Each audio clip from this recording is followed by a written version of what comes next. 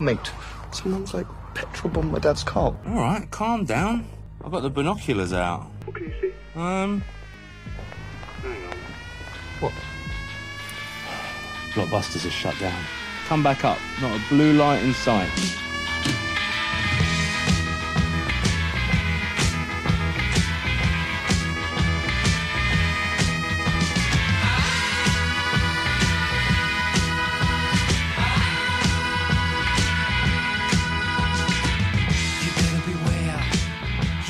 Hello and welcome back Beyond the Sofa. I'm Dave. And I'm Peter.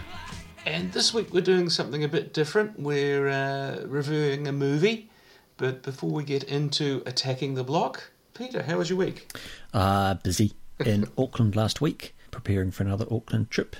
Yeah, just a little bit, despite that, just a little bit quieter than the weeks before, and managed to fit in a movie viewing over the weekend, so that's good.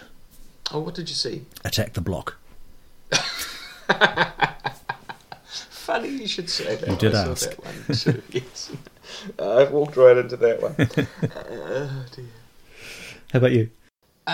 Pretty much the same. We're still, I think, dealing with the after effects of having a trip overseas, and it's been nearly a month since we've been back, but there's still stuff to catch up on and things to do and backlogs of podcasts to listen to. And Are you back on New things to Zealand watch. time yet? Oh, we're back on New Zealand time, but I'm a week out in Game of Thrones time, so I've got my fingers in my ears on the internet Yeah, until don't go hopefully, outside. until hopefully tomorrow. I stayed off the internet all afternoon yesterday and managed to stay spoiler free, so it's worth it. Oh, good, definitely good, definitely good. And that dates the podcast. It does, it does. Well, nothing dates it more than that and other news. Yes, indeed. Silencing of Big Ben's bongs. At least it didn't have a spaceship crash into it. Quite. But in news even more shattering, possible a companion, but rumoured. Bradley Walsh, I know the name. I had to sort of pinch myself. No, not Bradley Wiggins, Bradley Walsh. He of The Chase, or as my father-in-law was constantly saying, he was in EastEnders. That's what I remember him off. But he's also sort of a compere on various variety shows. So it's Saturday night at the Palladium, which was Bruce Forsyth's gig back in the day, R.I.P. R.I.P. Brucey, yes. I don't know. I mean, he does have acting chops. I'm not sure. He did Sarah Jane Adventures, where he played a scary clown. Yeah. So it's not out of the question. It's going to be an interesting change to the dynamic generally coming. So let's see if we can do something, Different. Changes on all fronts. Yeah. It could be very interesting. If he's as half a good as mature companion as Madeline Smythe was on Big Finish, he'll be doing bloody well. Or Wilf. Well, yeah. Frankly, Bernard Cribbins in both incarnations, because when I first heard Bradley Walsh, I was thinking, sort of like Policeman Tom in Dalek Invasion of Earth. Obviously the Middleton Subotsky version, not the TV version. But I will see, will it be a comedic role? Will it be an older man role? I'm pretty sure he's probably not really cut out for a young woman role. There are people on the internet who said I could have actually just done with Frank Skinner again. So yeah. We shall see. Depends if he's how straight he's playing it, or if he's going to be a bit. His on-screen persona is the geezer. That could work quite disarmingly well. We shall see.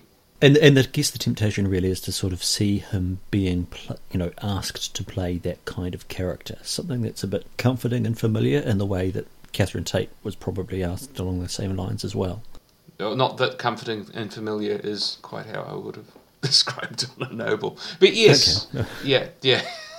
But a steadying influence if just to help reassure those who might be a bit startled with what's all going on. So another story that's been going around for a little bit is regarding David Bradley's First Doctor in the Christmas special. He will be playing the First Doctor in the Christmas special. Yeah, do catch up. And the story going that the way that Moffat's written the First Doctor is as a crotchety, sexist old git, basically. I don't know. You're the one more intimately familiar with old Doctor Who than I am, Dave. But well, I don't know, because the problem I have with that is I don't see that, but it's a bit like Troughton. All my First Doctor experience is front-loaded. I've not done the grand rewatch. I've watched everything sort of, or listened to everything once over the years, but I've not actually sequentially watched them all the way through. I've started trying to do that again, but it's just trying to find the time. So season 1 is my Hartnell. Just like with Troughton, season 6 is the Troughton you see, because for so long that was all the Troughton you could see. And so maybe there is a shift, and later Hartnell is a bit more of a grumpy git. But if they're going for a recognisable version of Hartnell, it would be a bit strange to sort of hew so close to a Hartnell which is not really accessible by virtue of being sort of in an audio format. That tends to be a bit of an off-putter for... Yeah, but how accessible is Hartnell really for people who haven't watched the classic series? I mean, I don't see a spike in DVD sales of The 10th Planet as a result of the Christmas special. I think 50 years on from Hartnell leaving the role... and again... we are talking about hearsay here, and I could believe that maybe Moffat will bring an interpretation of his remembrance of Hartnell rather than evidential Hartnell, you could say. But it's a long way to go back to any evidence, and to as many people watching now, David Bradley is the first Doctor more than William Hartnell. But I guess if it is true, and that portrayal is sort of being worked on, then yeah, I'm not really sure I go along with to sort of say, well, this is the catch-all, this is the version of the first Doctor we're going to use in the 21st century. Sure, there's the argument for sort of setting up as a contrast to the modern Doctor of Capaldi, who, is himself prickly and difficult to get to know, but as much a product of this age as Hartnell presumably was a product of the 60s and 50s. Yeah, but I hadn't heard this rumour before you mentioned it. But I'm just, in my head, I'm wondering, are they actually bringing Hartnell to the screen rather, the anecdotal stories of Hartnell, the man, to the screen, rather than his Doctor, the first Doctor? Yeah, exactly. So I don't know. While there's a contrast to see there, I think we might have to take a suck it and see approach, and if on the moment of death he says Susan Chick the fornicator, and that's going to be it. Well, okay, fair enough. But yeah. I know there are that many people who got pissed off with the Doctor Who shtick at the end of last season. I wonder if maybe it's a knee-jerk reaction to that kind of thinking. I don't know. I'm willing to give Stephen Moffat the benefit of the doubt for his last ever episode, and the steering wheel changes when the new season starts again, and you can forget it the same way we've all forgotten the issues of the RTD era. Yes. We wait and see. I think it's going to have to be a suck it and see, but both these things are hearsay, so don't know. That's the tune we hum between seasons, really. But in terms of evidence of things to come, we do actually have something we can look at and maybe draw a few conclusions, possibly, maybe, because this week Peter and I have watched the movie Attack the Block from 2011. Yes, indeed. But we're a bit new to this. We're going to see how this flies. But Attack the Block is a 2011 British... Now, it's noted on Wikipedia as a sci-fi comedy. I think we'll probably discuss that in a bit. I think. Directed and produced by Nira Park. Of Spaced fame, yep. Space fan Joe Cornish, who is part of a two-person sort of stand-up presenting group in the UK, who I'm afraid I know nothing about. Yes, it's Adam and Joe Show, which I don't think we ever got in New Zealand, but... Yeah. It rings a bell, but I can't put my finger on it. Our British fan is probably screaming at us right now, but I've seen some of his stuff, and he's really good. He does a fantastic Bowie impersonation. But I actually did bone up on a little bit of Adam and Joe over the weekend as well, and, it's 2000s comedy. And basically the premise is that alien invaders raid a council estate in South London on Guy Fawkes Night, and it's up to the young local inhabitants to fight off the attack on the block. But important, or more interesting to us now, because it's a starring role for Jodie Whittaker, our new Doctor, and John Boyega, who's sort of in another science fiction franchise. Absolutely, for those two. Of course, some other familiar faces now. Nick Frost, of course, with a small role. And now I'm going to attempt a pronunciation, Dave, so stand back. Franz Drame, who looked a little bit like John Boyega to me. I mean, their faces were distinct enough that I could think, yeah, that's John Boyega. Of course, that's Finn. But I get really bugged me as to who the other guy was until I finally realised that he's Firestorm in the CW series. So he's in The Flash, Legends of Tomorrow, and Vixen. So he's a superhero, which is rather cool. I hadn't spotted that one because I've not been following that. The one that was giving me those vibes was Luke Treadaway, who played the weeded up university student. He was the local knowledge. Anyone suffering from middle-class white boy syndrome, press 1 now. It's not him. His twin brother plays Frankenstein on Penny Dreadful. Oh, really? Yes, I was sitting there banging my head against the table going, who are you? I can see it now, yeah. A little bit of cult spin-off there as well, because he was in Clash of the Titans. Oh, okay. I haven't actually seen the new Clash of the Titans. Maybe we should do that next if anyone likes this podcast. Most of the uncast were then all relative unknowns. Many of them were local to the area and were from local drama classes. In many ways, it was a breakthrough role for many of them. Definitely. Do you think it showed in the performances at all? No, I didn't have any issues with the performances. I think they all did well with the story they had. I do have some issues with the film, but I'm just going to bite my tongue for a moment. The movie is set in a fictional South London neighbourhood around Brixton.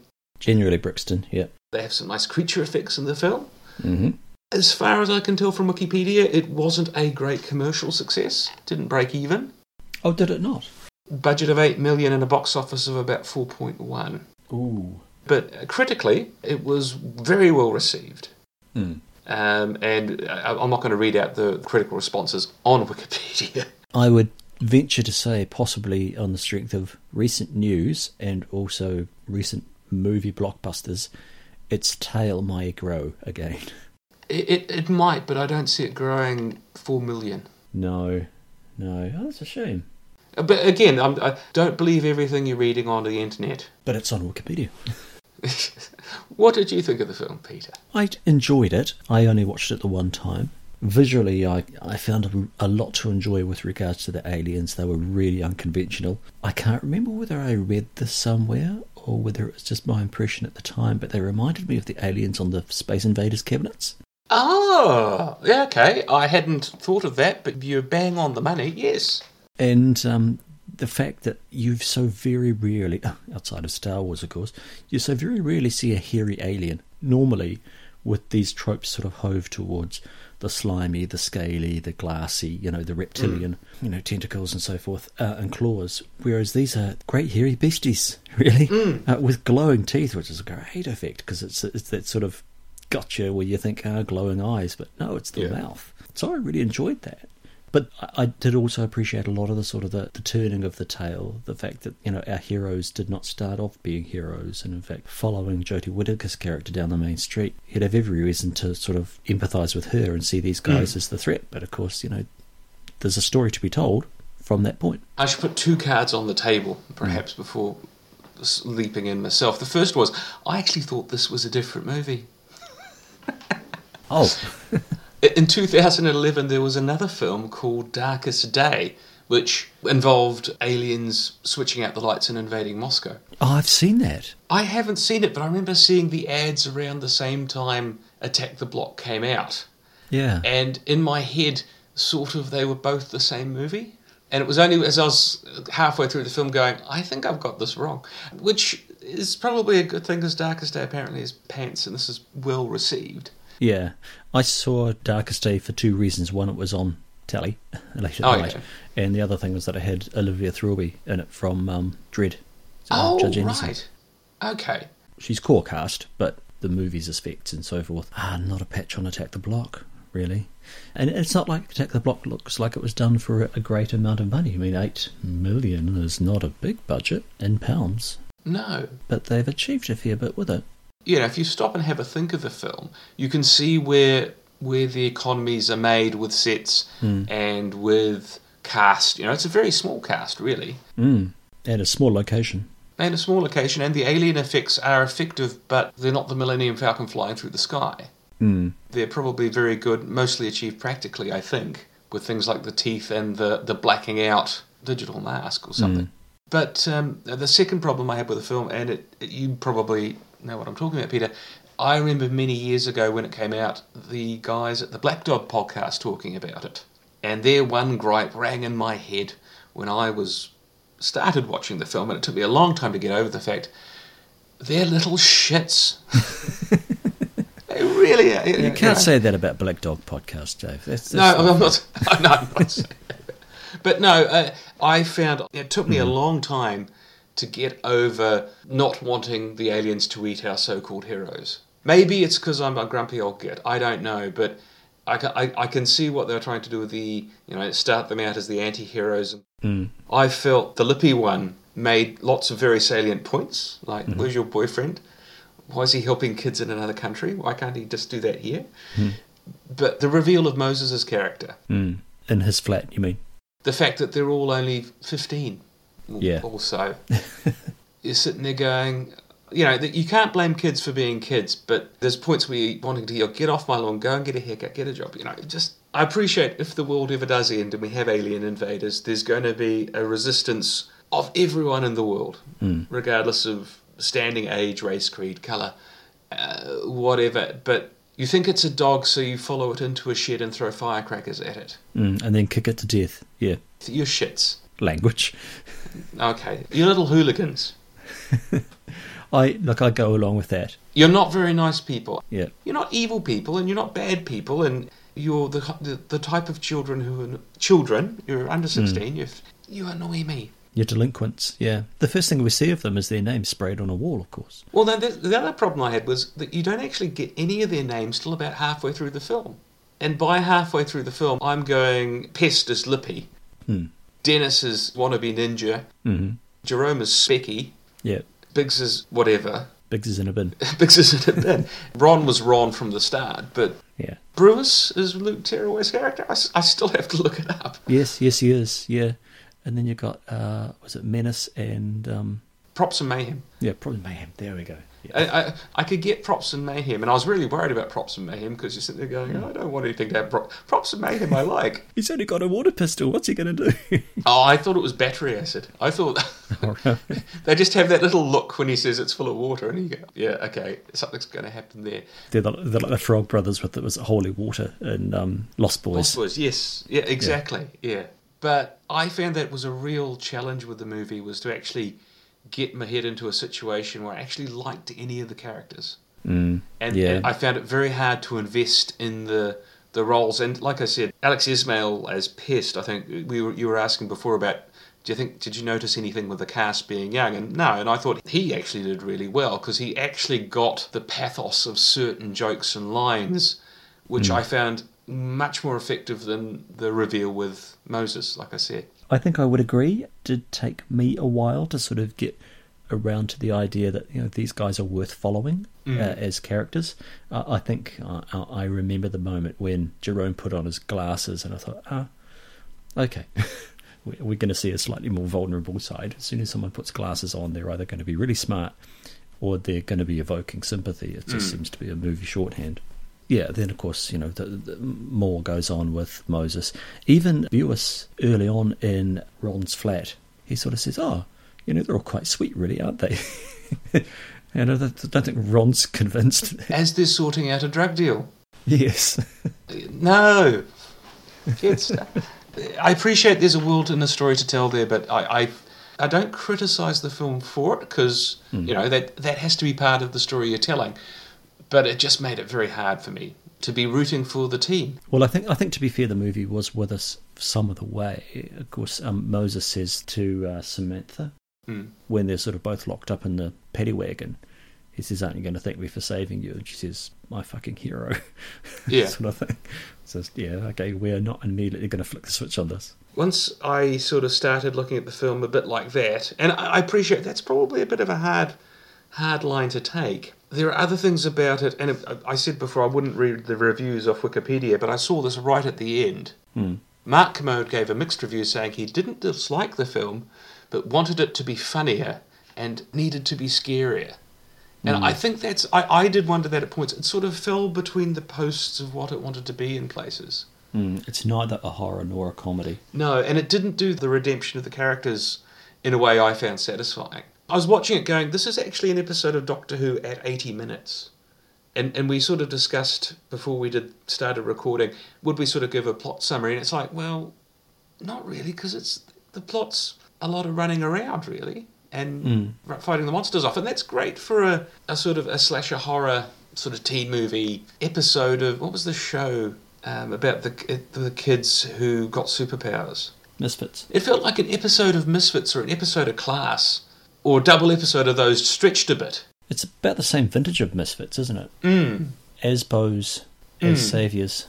And I don't think it's a problem with any of the acting. I think that you asked the question before. Were you happy with the acting? Were you? I warmed to it. I think in the early scenes there were a couple of readings there that seemed a little bit stilted, but they disappeared, I think, once things got a little bit more active and once everybody started moving around and reacting, and it was less of a line delivery. Are they meant to be a bit stilted when they're young and full of bravado too? Yeah, maybe a little bit gauche. Yeah. Sort of going back to what you were saying about them being sympathetic characters and that encounter in the shed. They were difficult scenes to convey because carrying around a dead alien on their backpack, just sort of showing it off to people as they're heading back to the... Oh, that I could buy into because that's what teenage boys would do. Yeah. You know, boys would find something dead and bring it home and scare their sisters with it. Yeah. But we're in the realms of they've got enough explosives on them on Guy Fawkes night to kill something in a shed. They're the worst elements of the Weasley twins solemnly swearing they're up to no good. I enjoyed the movie, don't get me wrong, but there was something just didn't fire for me, and part of it was the characters and part of it was, either it should be funnier or it should be scarier or it should be more focused on the redemption of Moses, or, the only redemption Moses gets is a bit of a smile at the end, really. I don't know. It's a good film, but I don't think I'm going to watch it again in a hurry. No, not because I don't want to, but just because, well, there's probably something better out there to watch. Do you think it subverted the types enough? No, I think it played to the types. I think it said there's still diamonds in the rough, but let's show them in the rough. But again, that's the story it wanted to tell is about an alien invasion in a council block. I did love the name. Of course, yes. The Wyndham Estate. I thought that was a lovely. And was there a reference to Ballard as well? Oh, there might have been. I loved Jodie Whittaker's door being a blue wooden panel door. I was sitting there going, someone knew something even back then. Well, the Wyndham Estate, and of course, it starts on a night where things are falling from the sky and everybody's been distracted. Yes, exactly. It's very Day of the Triffids. It is very Day of the Triffids. It's from the same year as Super 8. Have you seen Super 8? No, I haven't seen Super 8. Again, probably should, but I'm sort of waiting for the next season of Stranger Things. Yeah, obviously there's a chord between those two. Yeah. And the common link is going back to, the 80s, the time of the Frog Brothers and those other hoodies on BMX bikes, the kids from E.T., and of course Attack the Block has been compared to E.T. as what if E.T. was bad? E.T. had a better story. This is a run around in a tower block. Oh yes, yeah, I know, but in terms of adventuring kids on BMX bikes, Silly the other side of that is something a lot more urban, and urban with a small U, not a big U, and kids on bikes up to no good is not always a comforting image.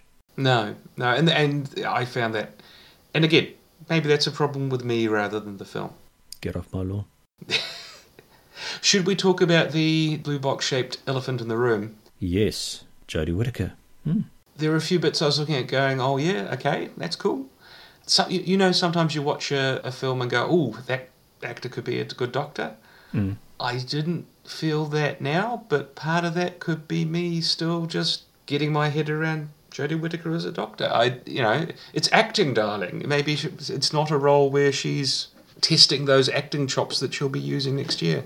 When do you see an actor being doctorish? Because I wonder whether we see that more in the lines of a sort of a lighter comedic type role. Possibly. Or a more... I mean, here she is essentially playing a victim. Not a powerless victim. She goes on to do stuff. But it's not a doctorish sort of position. Actually, she's a nurse. Well, true, but to go back to what you're saying, The Bulis character. Yeah. I was watching him going, oh, he's doing like a Matt Smith doctory thing. When I was trying to work out who he was, I was thinking of Fantastic Beasts and that sort of quirky, slightly skittery... Eddie Redmayne. Yeah, type role. So I think looking at it going, oh, is that a doctorish role? You're sort of limited by the past 10, 15 years of what a doctorish role's been. And they can bring something new to it completely. And I think we need to see more Jodie Whittaker things too. You know, it wasn't her audition piece. So actually, on that note, and deviating slightly, you've been watching Trust Me? No, I haven't yet. I'm afraid not. Oh. Have you? No, not yet. Okay. But that could be an interesting one, because there she's front and centre as someone blagging her way into something, which is more of a doctory thing. So, and who knows what they're going to do with the character. You know, I don't think she'll do a Matt Smithy, Peter Capaldi, David Tennant-y type thing. You know, she's good and she's lower class and she's northern, as Christopher Eccleston would say. Maybe that's the line we should be following. Okay. How about you? What did you think? Oh, you know, she acquitted herself well with an action role, and was a believable character. She, you know, in that early scene of the mugging, I watched it by myself, but I was thinking, well, if the missus walked in right now, she'd probably be thinking this is a drama about a woman who gets mugged and the aftermath there. Well, in some ways it is, yes. Well, it is, but that's not really the story. And she's good. I mean, the script didn't really call on her to dig deep. Well, I don't think it called on anyone to really do that. Again, it lacks a bit of depth. And I go back to the old example of you have aliens that don't talk and are just a threat in Doctor Who stories for the first Doctor's adventure, to give the other characters the scope to develop around that threat. And you build the character around the response to the threat. You don't focus on the threat, you focus on the other characters. And didn't really see that in Attack the Block that much. It was more a knee-jerk reactions all the way rather than a... Fight and flight. Even the whole thing with the pheromones, I sort of twigged that's going to be an issue as soon as he said, oh, so, you know, someone just sits there watching the Discovery Channel all day. About 5 minutes in, and then it's sort of going, yeah, okay. Then it pops up and you go, oh, yeah, right, I see you. Yeah, as soon as the moth comes on with pheromones, I think, okay, remembering that. Shame it wasn't Jodie Whittaker's character who spotted that.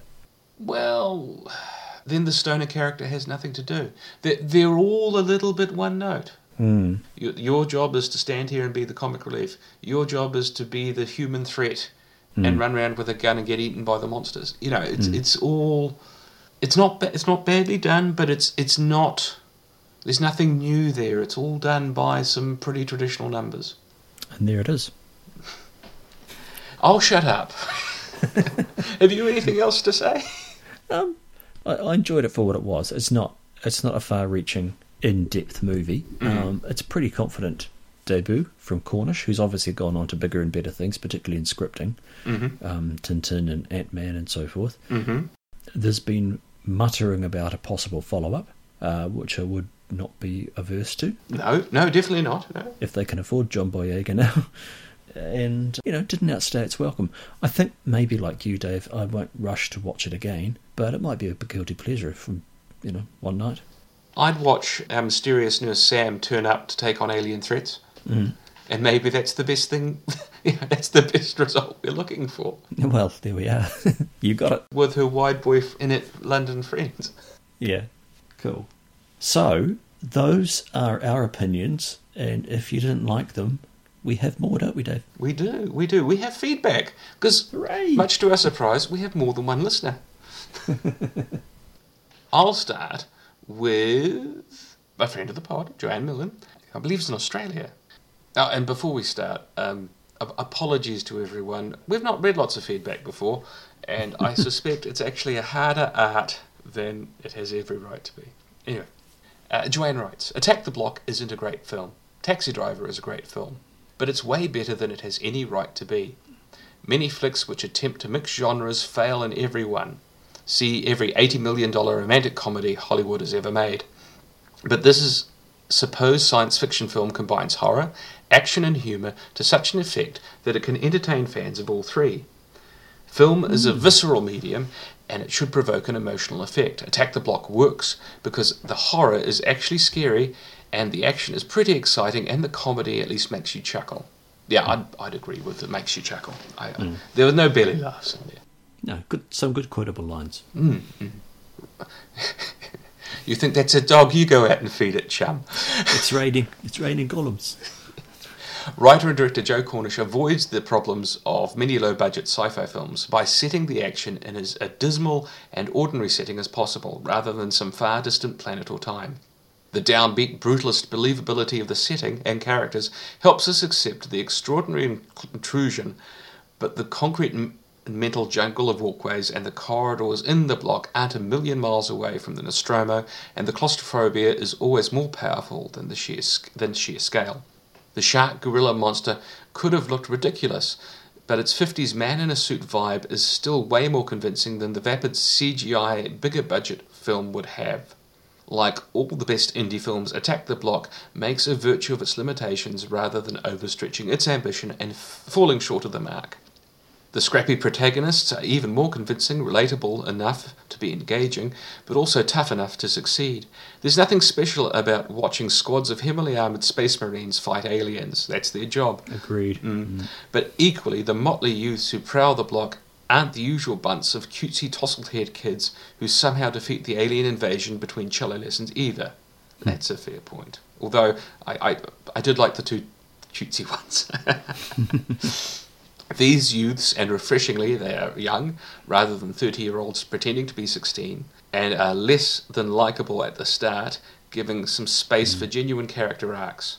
For actors with little or no experience, they're all good, but John Boyega is particularly outstanding as Moses, their aptly named leader. The banter they're given is funny, without lurching into "Gore by me, governor" territory, and the fight scenes actually make sense, instead of a mishmash of impossible video game graphics and angles that so many directors hurl at random at jaded audiences these days. Indeed, every aspect of the direction is remarkably assured for a first film, with an original modern eye supported by solid appreciation of traditional filmmaking. I don't know how many Spielberg, Cameron or Carpenter videos Cornish wore out as a teenager, but I'm guessing his local Blockbuster did a roaring trade. Oh man, Blockbuster's shut.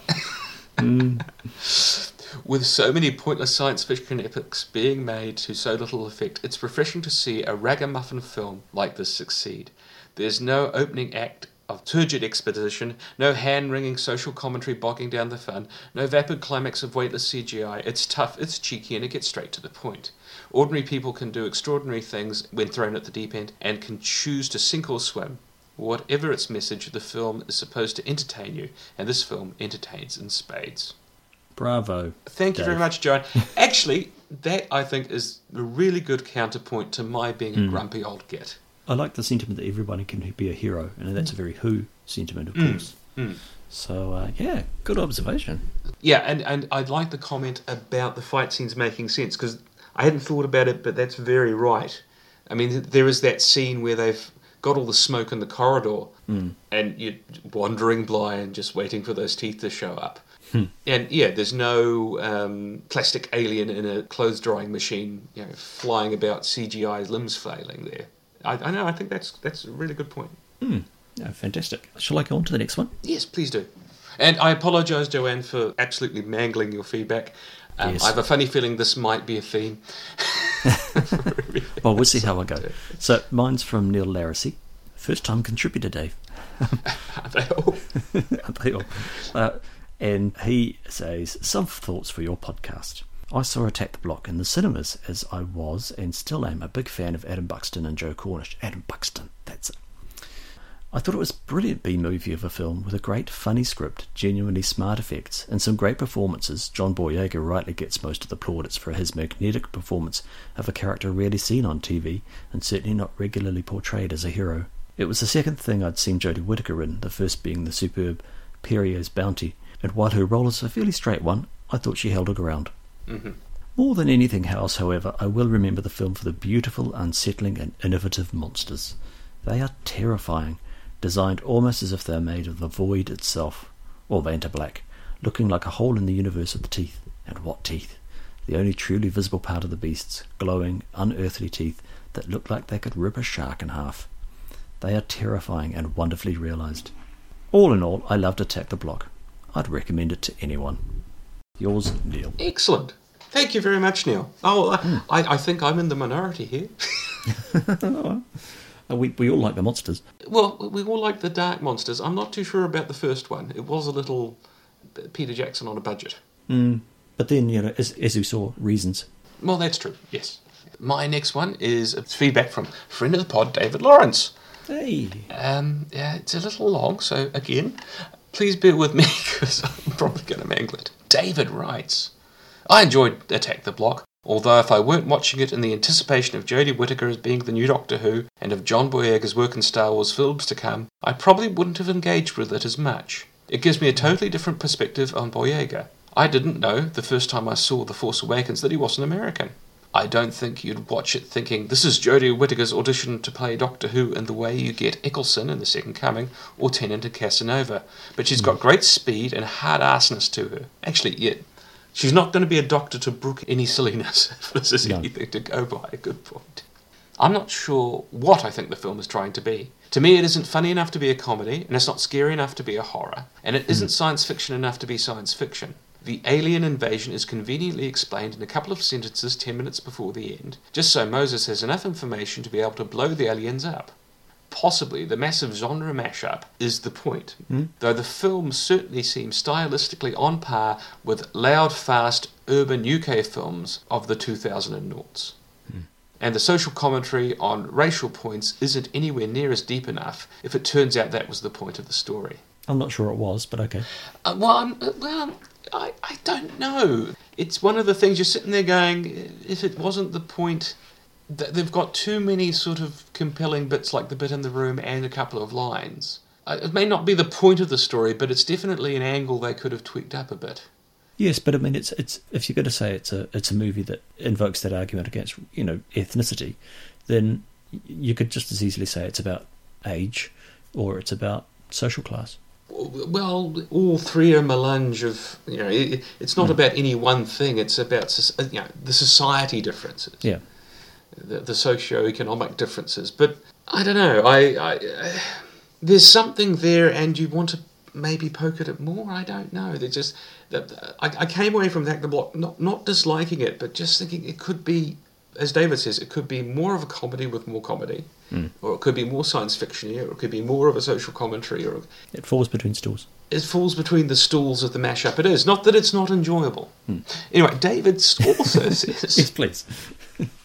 And I apologise for mangling the feedback, but that might be the way we do things. In terms of Jodie Whittaker, after some initial complicated feelings, I am basically just very, very excited about the idea of her playing the Doctor. Cool. While I've never been of the that's it, I will never watch the show again outrage of the idea, I've always felt that regardless of regeneration or alien physiognomy, the Doctor is male, and changing that status quo would be weird as changing the gender of Batman.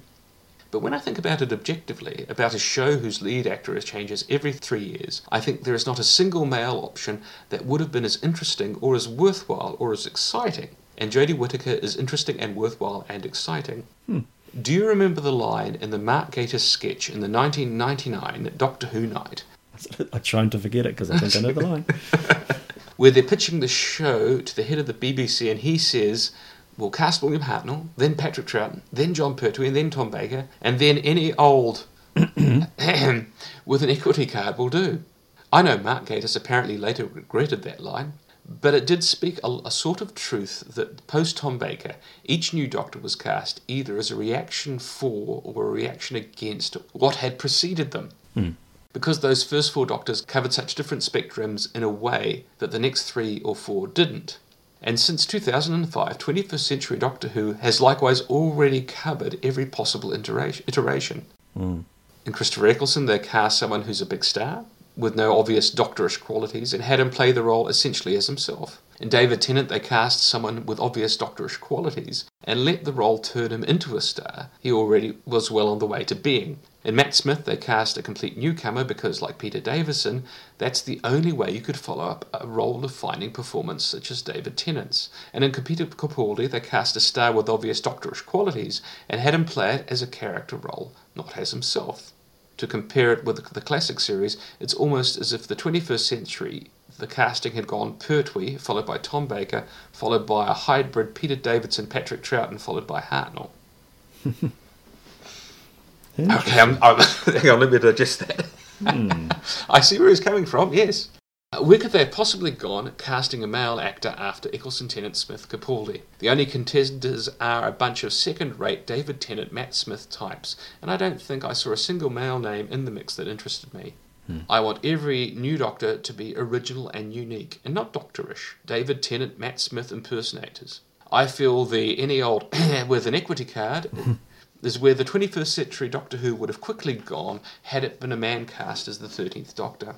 Okay, that bit wasn't about Attack the Block at all. But based on what I've seen of Jodie Whittaker so far, I don't really remember the first season of Broadchurch much. But as well as Attack the Block, I've recently seen her episode of Black Mirror, which I think she was great in.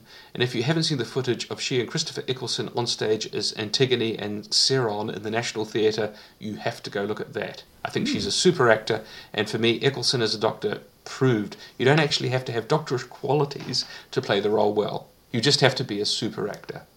Cool. So much to think about here.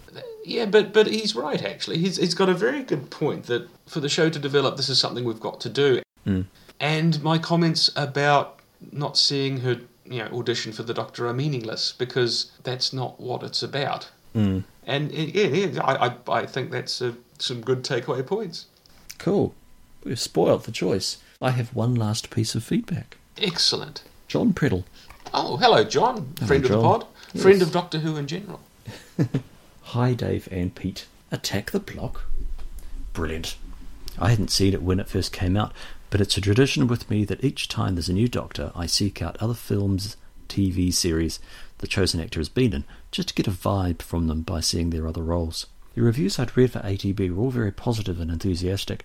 I was able to find a copy in the bargain bin at my local JB Hi-Fi. I paid $4 for it. Only 1 million more copies like that and they'll break even. I'm off to find one, I think. It was great. It was technically an indie film, as it was done very cheaply and quickly. Not that it shows. I really liked it. Jodie's great in it. She demonstrates that she can do the horror, SF, action, comedy that is needed in playing the Doctor. The film is also what put John Boyega on the map. He's now apparently doing some other sci-fi franchise thing, which I doubt anyone has heard of. Cheers, John. Thank you, John. No, we won't be covering it, I don't think. Well, thank you, everybody, for your feedback. Yeah, this has been a bit of a new exercise in just trying to do things a bit differently, but I think I've been solidly trounced by the positive feedback the film's got. Oh, no. It's a Broadchurch. Ba-boom. Any final thoughts? Any final thoughts on the film, Peter? Certainly a lot to go on. I think I might check out the local JB Hi-Fi myself and see if there's a cheap copy to be had. I'd sort of watched a rather jumpy, bumpy YouTube. Oh, right, okay. Yeah. And I'm still taking in David's comments about sort of the rehearsed trip back to Hartnell that we may be undergoing in the current series. It's compelling. Especially now that they're both sort of bumping into each other at the end of the season. Because I've done the exercise in my head, and you've probably done it. If New Who was old Who, where does so-and-so start? But I'd never thought of actually turning it on its head like that. He's clever. But the thing to take away from it is you don't need an actor to play themselves playing the Doctor. Which is what they've done from Troughton, basically. So, yes, this could be interesting. Shout out also to Joanne's comments about Carpenter movies. Of course, one of the debts apparently this movie pays is Assault on Precinct 13, and the soundtrack goes a little bit Carpenter in places as well, so that's quite cool. And Neil, yes, I really like the monsters too. Yes, no, they are standout monsters, yes.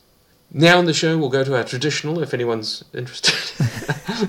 After all that, after us mangling their feedback horribly, bring to the table. Peter, have you got something to bring to the table this week? I do, Dave, and we're going back to the world of Tharg in 2000 AD, because this week I started listening to a podcast which I think will be very up your bracket, having recently done your prog slog, and it's called Space Spinner 2000. It is a jaunt through 2000 AD, 5 progs per episode, and it's hosted by two gentlemen by the name of Conrad and Fox, and they are American. So you've got a really interesting spectacle of not just people discovering 2000 AD, but people from the States discovering a very British institution. So their takes on it is really interesting, irreverent, and at times very funny. You may well be surprised on what they latch onto and also immediately reject. At 5 episodes a pop, it's going to take them a while to get past the training wheel period with things like Archangel and Invasion UK, the Invasion 1990. Don't you worry about Invasion. That's one of the immediate hits. They love Bill Savage. They've got a long wait till Bill Savage comes back. So I'm in the late 1400s now with the Prog Slog, and the return of Bill Savage is an interesting read. They do latch onto Dredd. They know about Dredd, of course, but Dan Dare, ooh. Well, you know my thoughts on Dan Dare in 2000 AD. Mark 1, I think they get along with pretty well. They love Harlem Heroes. Interestingly, I think sports-themed comics aren't a thing in the States. Okay, yep. Whereas, the UK goes all the way back to Tiger and Roy the Rovers and everything like that, which is, the itch that Harlem Heroes was scratching. And that leaves Flesh, which they bravely say, I'm spoiling things, but make an argument for Old One-Eye being the most rounded female character in the early issues of 2000 AD. I have to say, I think they're right. She's a Tyrannosaurus, folks. So it's been a lot of fun to listen to. They are long episodes. They're about 50 to 60 minutes per episode for 5 progs. You get your money's worth, and I'm only into the 3rd episode. Dredd's just started the Robot Wars, so I think they're into the 50s, which probably puts them around the 250 mark for progs. More power to their prog reading elbows, and I think I'll stick with it. It's a lot of fun. I might have to give that a go. Have you any thoughts for next time? Having now finished all 3 Vorp Warps, I might have a little look back over the pages of the fanzine dedicated to DWM. We will be having a little hiatus, dear listener. Now the series is not on, we're probably going to go back to a monthly type schedule. Mm-hmm. So if you've got any thoughts on Vorp, many, many thoughts, feel free to drop us a line. Yes, contribute to our gargantuan social media presence at sofageddon@gmail.com. That's 1F, 1G and 2 Ds. You can tweet us on Twitter, which is @Sofageddon. We have a WordPress page, which is sofageddon.wordpress.com. God. And we're on Facebook. Until then, watch out for the hoodies. Yes, truth. Truth blood. I've been David. And I've been Peter. Good night.